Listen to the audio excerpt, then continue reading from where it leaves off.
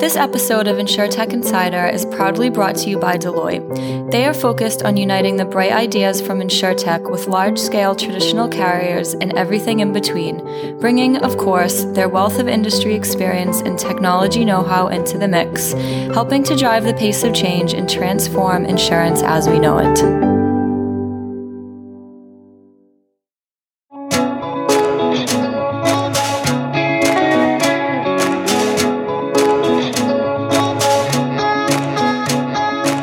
Welcome to Insurtech Insider, coming to you live from the 11FS offices in WeWork Aldgate. My name is David Breer from 11FS, and I'm joined today by Nigel Walsh. How's it going, Nigel? I'm fantastic. If not, I don't know how we've got to Thursday so quickly, but all is good. I know, it's kind of weird, isn't it? It's been a while as well, right? I don't know the last time you and I have been in a room together. Can I call you Sarah? Feel free.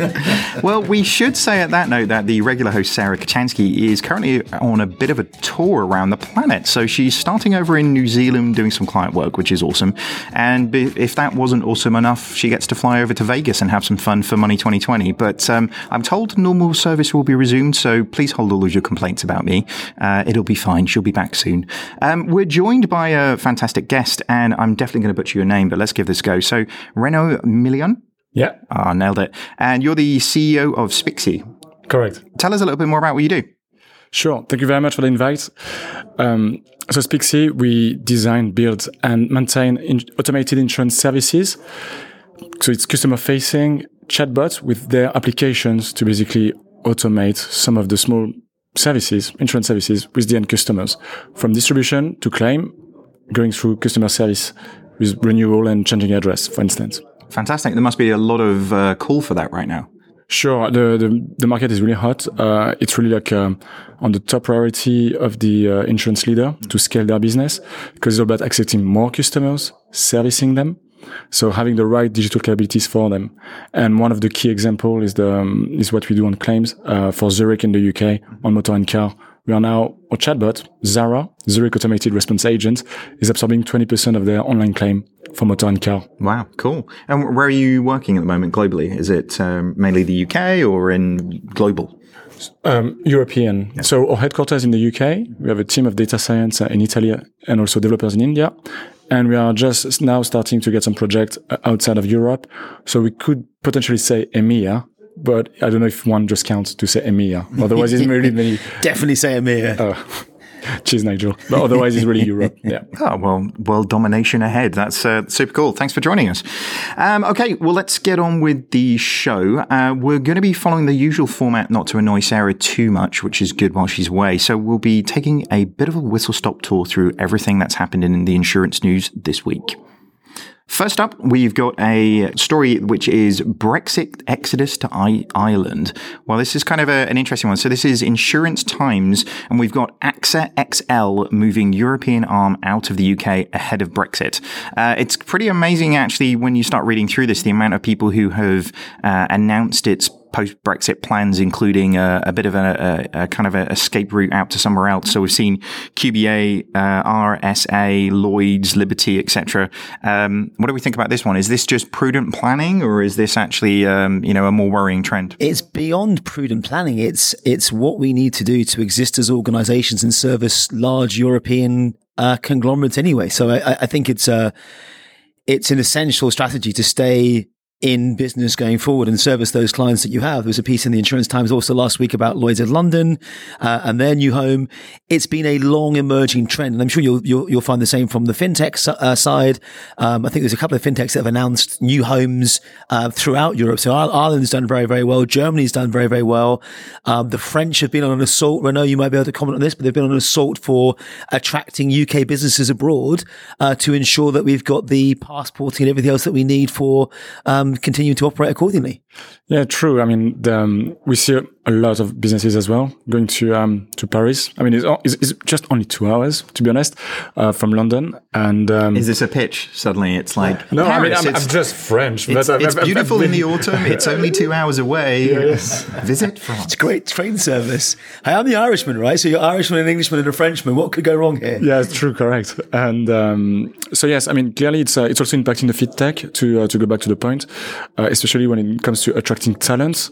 When we read the news, news and we see that Brexit maybe have a negative impact for the economy for the next 3 years, it's not really strong as a selling point to get new talent. So I'm not really surprised that it's also on the top of priority and seeing like big players, one of the largest, AXA XL, doing it. Absolutely. But I think everyone has to do it, right? If you're writing large commercial business across multiple geographies, you have to be able to do this to be able to operate and engage in multiple countries. Lloyd's has opened a subsidiary in Brussels as an example. They came out last week, I think it was last week or week before last, before Inga stepped down for John Neal, and talked about how they're then going to pay all claims across multiple entities going forward. So it is a must do. The one that intrigues me is talent. Is it really causing an impact on talent? It just is not as straightforward as it used to be maybe 4 or 5 years ago, when we saw like all the parts of different of London like really exploding and having a lot of talents, having like the dream of really coming to London. It's not usually, I mean, we don't see like this strength or this force as strong as it used to be. And yet, talking to other colleagues or other fintech on the other side of the sea, it's clearly booming also on the other side. So we can see the kind of the equilibrium that changed a bit, and clearly like Brexit has to play a part in this equilibrium. So the AXA CEO said, we took the decision to redomicile Elixi. I don't know why they've kind of made that name a little bit more complicated than just XL, but to Ireland to ensure our clients and brokers benefit from continuity of service. So that kind of makes sense. Like I personally, I feel like this is a sensible step that they're taking. It feels like it is prudent planning, but it's making sure that they've got all of their bases covered. But I guess personally, I'm just hoping it all goes away, but we will see. If I'm taking 11FS anywhere outside of the UK, it's going to be Norway. I'm not going to kid after this week, but France would definitely be a joint third. All right, moving on. We've got a story on the Insurance Business Mag. This is SME cyber attacks. Bum, bum, bah. So Hiscox reveals volume of cyber attack attempts against small businesses. So this is that a estimated 65,000 attempts every day in capital letters. The approximation was based on tests undertaken by Hiscox to monitor in real time the number of attempted breaches on a decoy computer system, which sounds like they basically like rigged up one of those seals behind a boat and got a great white shark to kind of attack it, that type of vibe. But it's an interesting one. Like for me, the thing that I found surprising about this, if I'm honest with you, was that 65,000 seems like a small number given the amount of small businesses actually in the UK. It's a scary number, isn't it? However you look at this, the small businesses are the bread and butter of society at the end of the day. It's 95, 98, 99. It's north of 90. And you walk into your local high street or your local village shop and go, actually, what would happen if their credit card machine went down or something went wrong? And actually, my wife had this week in a shop with one of her friends. Her car was declined. Her second car was declined. She thought, oh God, I've been hacked, whatever else. Then her friend's car was declined and it was a machine that went down. 3 hours later, still nothing. They're not trading whatsoever. Would you mind getting us cash? Was the answer to the question. So, and that might have been just a simple technical error, but actually taking out businesses through these cyber attempts is getting really, really serious right now. Gareth was on the show previously from Hiscox. I think he said something along the lines of 60% of businesses, of small businesses that have a cyber attack go out of business within 6 months. Wow. It is a stunningly horrible statistics. Large organizations can weather the storm, know how to deal with it, have proper cover, have all the things that go around it. But I generally worry that small businesses are really vulnerable in this space. Well, I guess with the trend for small businesses of everything becoming, digital, from like you say, from points of sale being, mobile phones to the fact that everybody's accounting is being done digitally, then, I believe technology is moving quicker than people's real understanding of how to protect themselves. So, being in a situation where you've now got all of your P&L, your cash flow, all of these things accessible through one portal, then it's kind of exposing businesses to really catastrophic problems, isn't it? We sound like we're selling insurance for cyber insurance here, Nigel, but I can kind of see the point. Welcome to the team. You see really, really quickly, and there's some really great folks out there doing some stuff. So Hiscox doing some great stuff. Beasley, AXA XL, Chubb. There's so many great organizations writing scale business for cyber where boards understand the implications of their organizations being taken out, in some cases in no time at all, and then being held at ransom to get back online. And if you're a small optician chain with 3 shops that can't trade, what do you do? Well, you probably go out of business pretty quickly, as the stats show, I guess. Any thoughts on this one? Yeah, I was just trying to put things into context. If you think that there are 5.5 million SMEs in the UK, 65,000 attempts every day, it means like every business on average a year will be attacked 4.5 times. Sorry, I just put my actual hat on this one when I see numbers. I just can't help. And it's absolutely terrifying. And clearly, it reminds me like a quote that I saw from the CEO of Cisco, saying that there is 2 types of companies in the world: one who has been hacked and one who doesn't, or which doesn't. And it's clearly part of this article. It's something that we see, and we're not surprised. We are a small and medium enterprise as an Insurtech, part of the fintech, and it's clearly something that we absolutely are mental about, like the security when we onboard, when we offboard, when we onboard new clients as well. It's extremely important, and we are in the tech environment. So I'm just thinking businesses who are outside of the tech might not have the literacy when it comes to tech or the skills, how vulnerable they can be.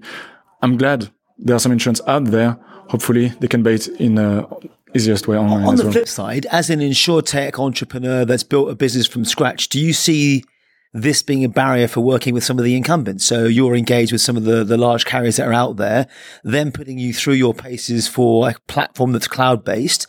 You will go through various different cloud committees or risk officers accordingly in an insurance organization. I know this firsthand. How has that been an impediment to you getting through and getting customers signed up? It's a very good question. So our first client was Allianz. So straight, really enterprise level.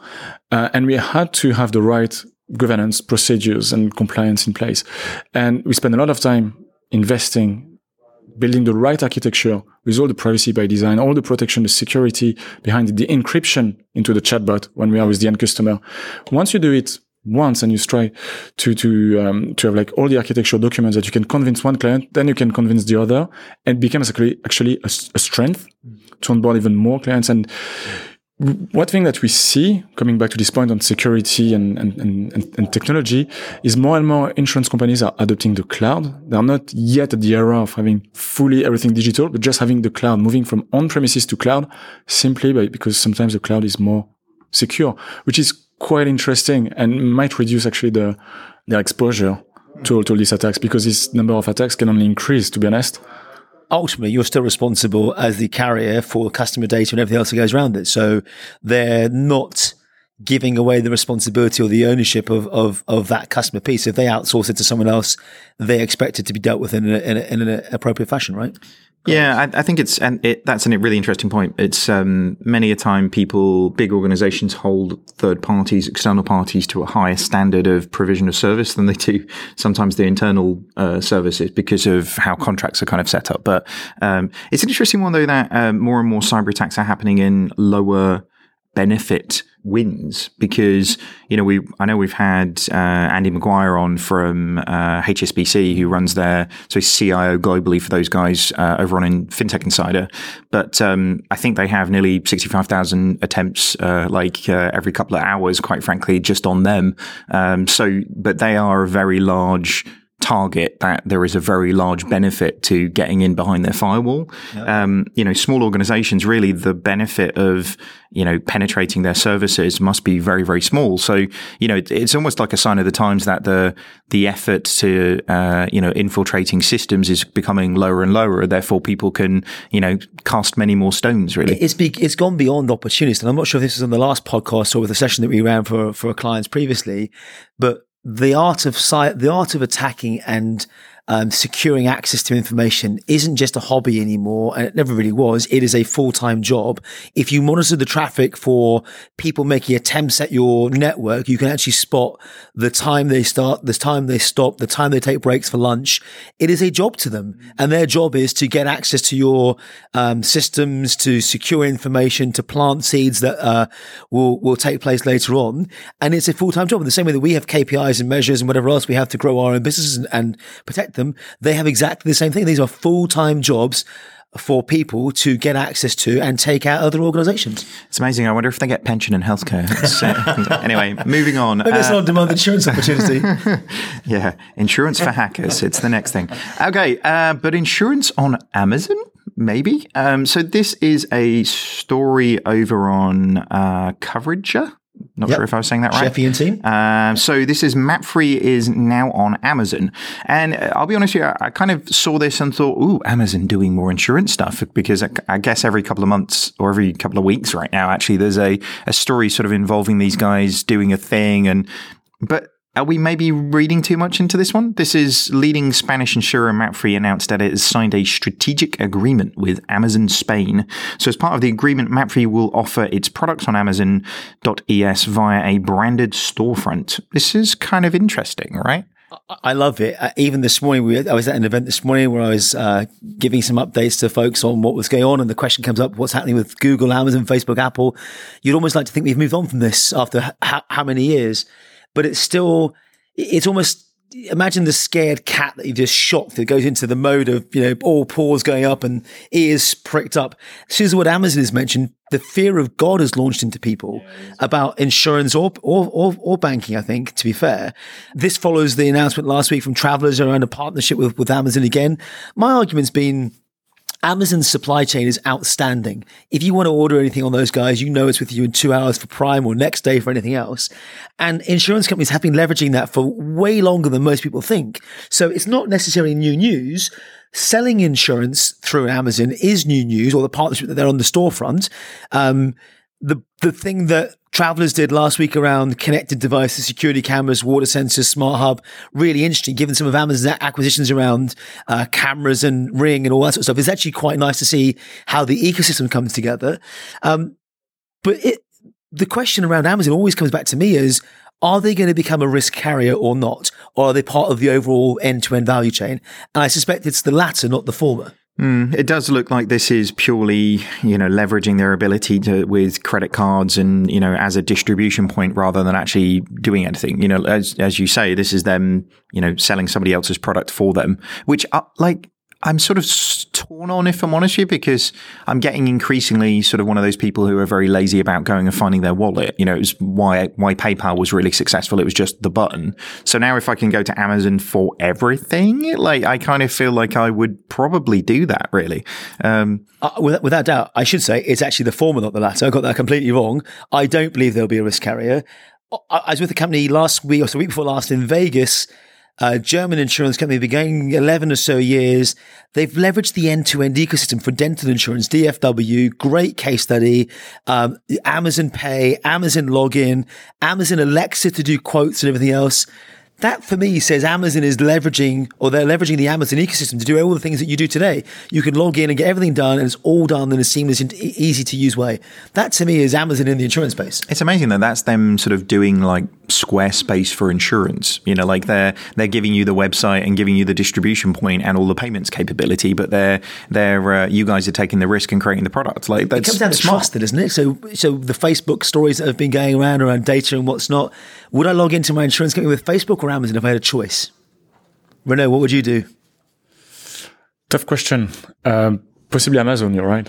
Yeah. Well, to be honest with you, Facebook have given me 3D pictures this week, last couple of weeks. Cool. So okay. To be honest with you, they can have all my data if I can take some 3D pictures. Anyway, moving on. So we have digital insurance investment. So this is on Insurance Business Mag. This is Greenlight Re reveals Click to Sure investment. Now, I have to admit, I know nothing about this one at all. Nigel, what do you know? So I literally read the story like yourself. The thing that's interesting for me here is two things. Three things. One, the region that which they're going after in terms of South Africa, I think is interesting because there's more and more popping up around how we engage our consumers. And again, this is no different. Two, the number of platforms in this space for digitally enabled insurance platforms. My list must go north of 100 right now of companies that are in this space that either have a SaaS platform, an insurance platform, an adjacent platform. I generally believe most of the Insurtechs are still solving the core system challenge, claims, policy billing, digital engagement, and they've taken away all the legacy burden. And then the third thing that's really interesting for me, I continue to be committed to the fact that the reinsurers have the most to gain by jumping the ship completely from the primary carriers and investing in direct routes to market. So those three things alone for me here make this really interesting about how they then enable the market directly rather than through a primary carrier. How do you find on that one? I know we've been having a couple of conversations with people around with everything that we're doing with Foundry around platforms for insurance specifically. So the sort of intertwined nature of the way in which you create products to the way in which the claims processes work, because it feels like you can either go slice by slice by slice, or you can take if we create the products in the right way, then the claims process actually becomes actually a much simpler engagement. I feel like lots of insurtechs are basically, like you say, taking those little slices from it rather than addressing the big picture, which is, well, how do we create products in a new way rather than in the siloed way that we've done in the past? So there's a couple of questions in that. So the first one is, what are insurers trying to solve in the first instance, and why are they gone to these startups? And the answer usually is they say, how do we get product speed to market quickly? How do we get new things in 6 weeks, not 12 or 9 months or whatever it might be? And companies are doing that by leveraging new platforms or technologies such as Spixie or whatever else to get out there and engage in a different way. This is what we talk about in the right to left, about engaging on the customer and stuff like that. On the claims side, not all platforms are created equal. So if you look at the monolithic platforms that are out there, the legacy players that have a brilliant job and a position in the market still, they will do modularly claims, policy, billing, underwriting, etc., etc. There is a place for those guys. Many of the newer guys focus on one part of it. So they'll focus on the quote to buy. They'll focus on underwriting. They'll focus on everything else other than claims. Actually, there's not, I don't believe, I've still not seen it, enough folks that are doing either pure claims. They do elements of it. We've had Wright and Dem talk to us in the past, and a whole host of others, but they don't do end-to-end claims in the way that, say, Guidewire would. And Guidewire for me is the gold standard in doing end-to-end scale claims. There are platforms. I know you mentioned Slice, and no pun intended, but you look at what Tim Attie is up to with Slice. That's a company that's actually got claims and policy and other capability in that one package. So I think depending on what they're trying to achieve in the business request, there is plenty of platforms out there that customers have engaged with to meet that request, which then might then plug back into a legacy architecture. So you might just say, we're going to do the front end and get a product out there. And for anything else above and beyond that, let's plug back into our external rating, external claims, whatever it might be. It's a dangerous territory because, to your point, people will slice budgets and invest in it for a claims thing or invest in it for a quote and buy, as you say. But you're basically creating all of these silos in those platforms, aren't you, at that point? Because you're taking one piece of legacy out, you're replacing it with a new piece, but essentially your operating cost end to end will still be higher. It's going to be interesting to see how that shakes out. But this is the evolution or revolution. I always keep saying that the insurtechs are helping evolution.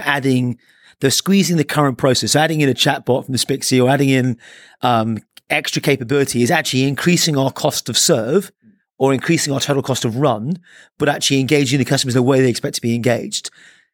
I mean, at the end of the day, it's all about scaling the businesses. And I join you on this point, Nigel. I really believe on transformation is not something which is a revolution, like 180 degrees shift, but rather like a 2 degrees shift at a time in the right direction, successor from successor, leaders from leaders, CEO after CEOs.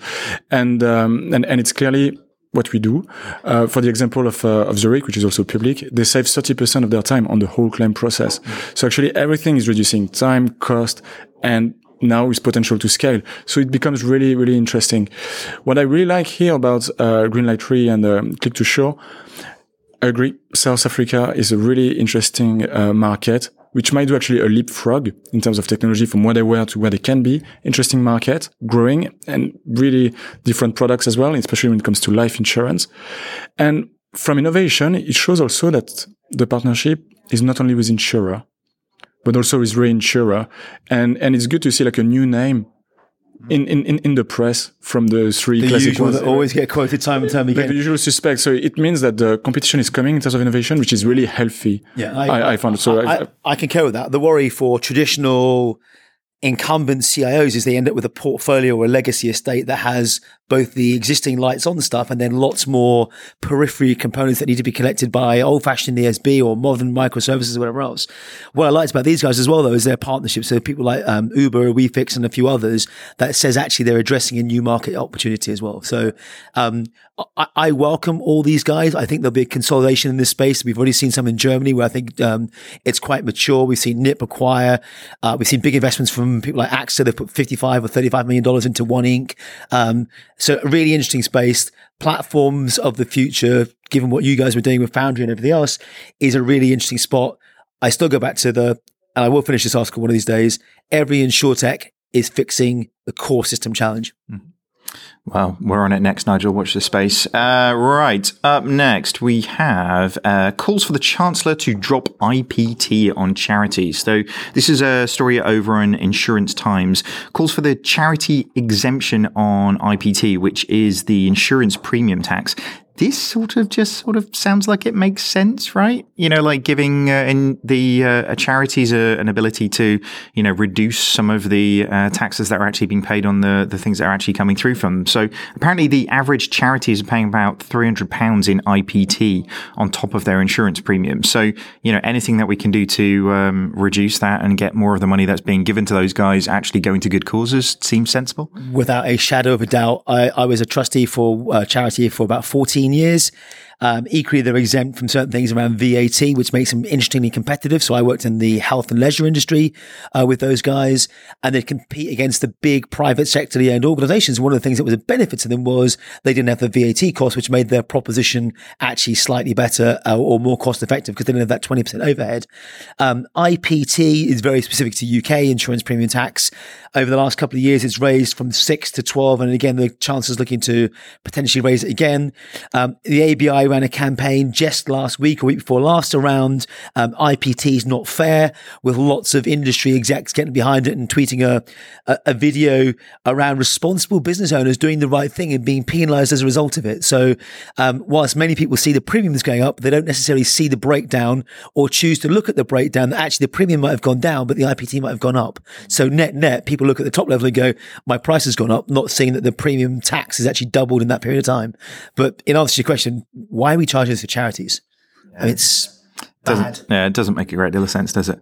All right, let's move on. And on to the and finally this week. So this is a story from The Drum. This is farmers summon the undead Halloween-themed life insurance spots. And on that note, I'm going to watch the video and let's come back to this. I know. The inevitability of death is frightening. But so is worrying about what might happen to your loved ones after your mortal race is run. So make this Halloween the time you finally talk to farmers about life insurance. They know a thing or two because they've seen a thing or two. Still nothing. We are farmers. I'm pretty sure, like, the dead have got to be exempt from some sort of policy on this one, right? Jesus Christ. So the campaign centers around 3 undead spots. So this is in Cardio of the Dead. Lovely pun there. Zombie jogger limps down a path, checking her pulse to no avail. Still nothing, she says. We've got Van Hiking. Obviously a Van Helsing thing, but decked out in mountain climbing gear. And we've got Downward Sphinx, which is a kind of Halloween yoga move, I guess. I'm looking at Laura here. You're probably the most healthy one in the room. It's like downward dog gone wrong. I guess, yeah. So, but I love the thing here. The final tagline for the undead is the sinister, we know a thing or two because we've seen a thing or two, followed by rest in peace of mind this Halloween. This is nice. This is these guys showing they've got a bit of a sense of humor, right? It's a bit of fun. Insurance has long been known for opera singers, lizards, meerkats, you name it. We've seen this talked on the show a long time. When financial services rely on characters to bring back the links, it's an interesting place to be, but a bit of fun all the same. Indeed, yeah. Like showing you've got a sense of humor in financial services, it doesn't have to be boring, right? It's true. It's always been really tricky anyway for insurer to try to make some ads to sell insurance. So we do appreciate the effort, and yeah, I mean, and life insurance is particularly hard, right? Absolutely. Well, life insurance is usually sold on like fear, but this is humor, so that's good. And on that note, it wraps up another episode of Insurtech Insider. So, Nigel, where can people find a little bit more about you? You'll find me making far too much noise on Twitter, Nigel Walsh. Lovely. And where can somebody find more about you, Mr. Million? Maybe at one of these Insurtech conferences coming this year, which is just absolutely packed. Otherwise, LinkedIn or website. Fantastic. And you can find me at David Breer on Twitter. As always, if you like what you've heard, you can find us on Twitter at Insurtech Insiders. And if you like what you've heard, please leave us a review on iTunes. We love reading those reviews. If you've got any suggestions or any feedback, please reach out on Twitter or email us on podcast@11fs.com. Thank you very much.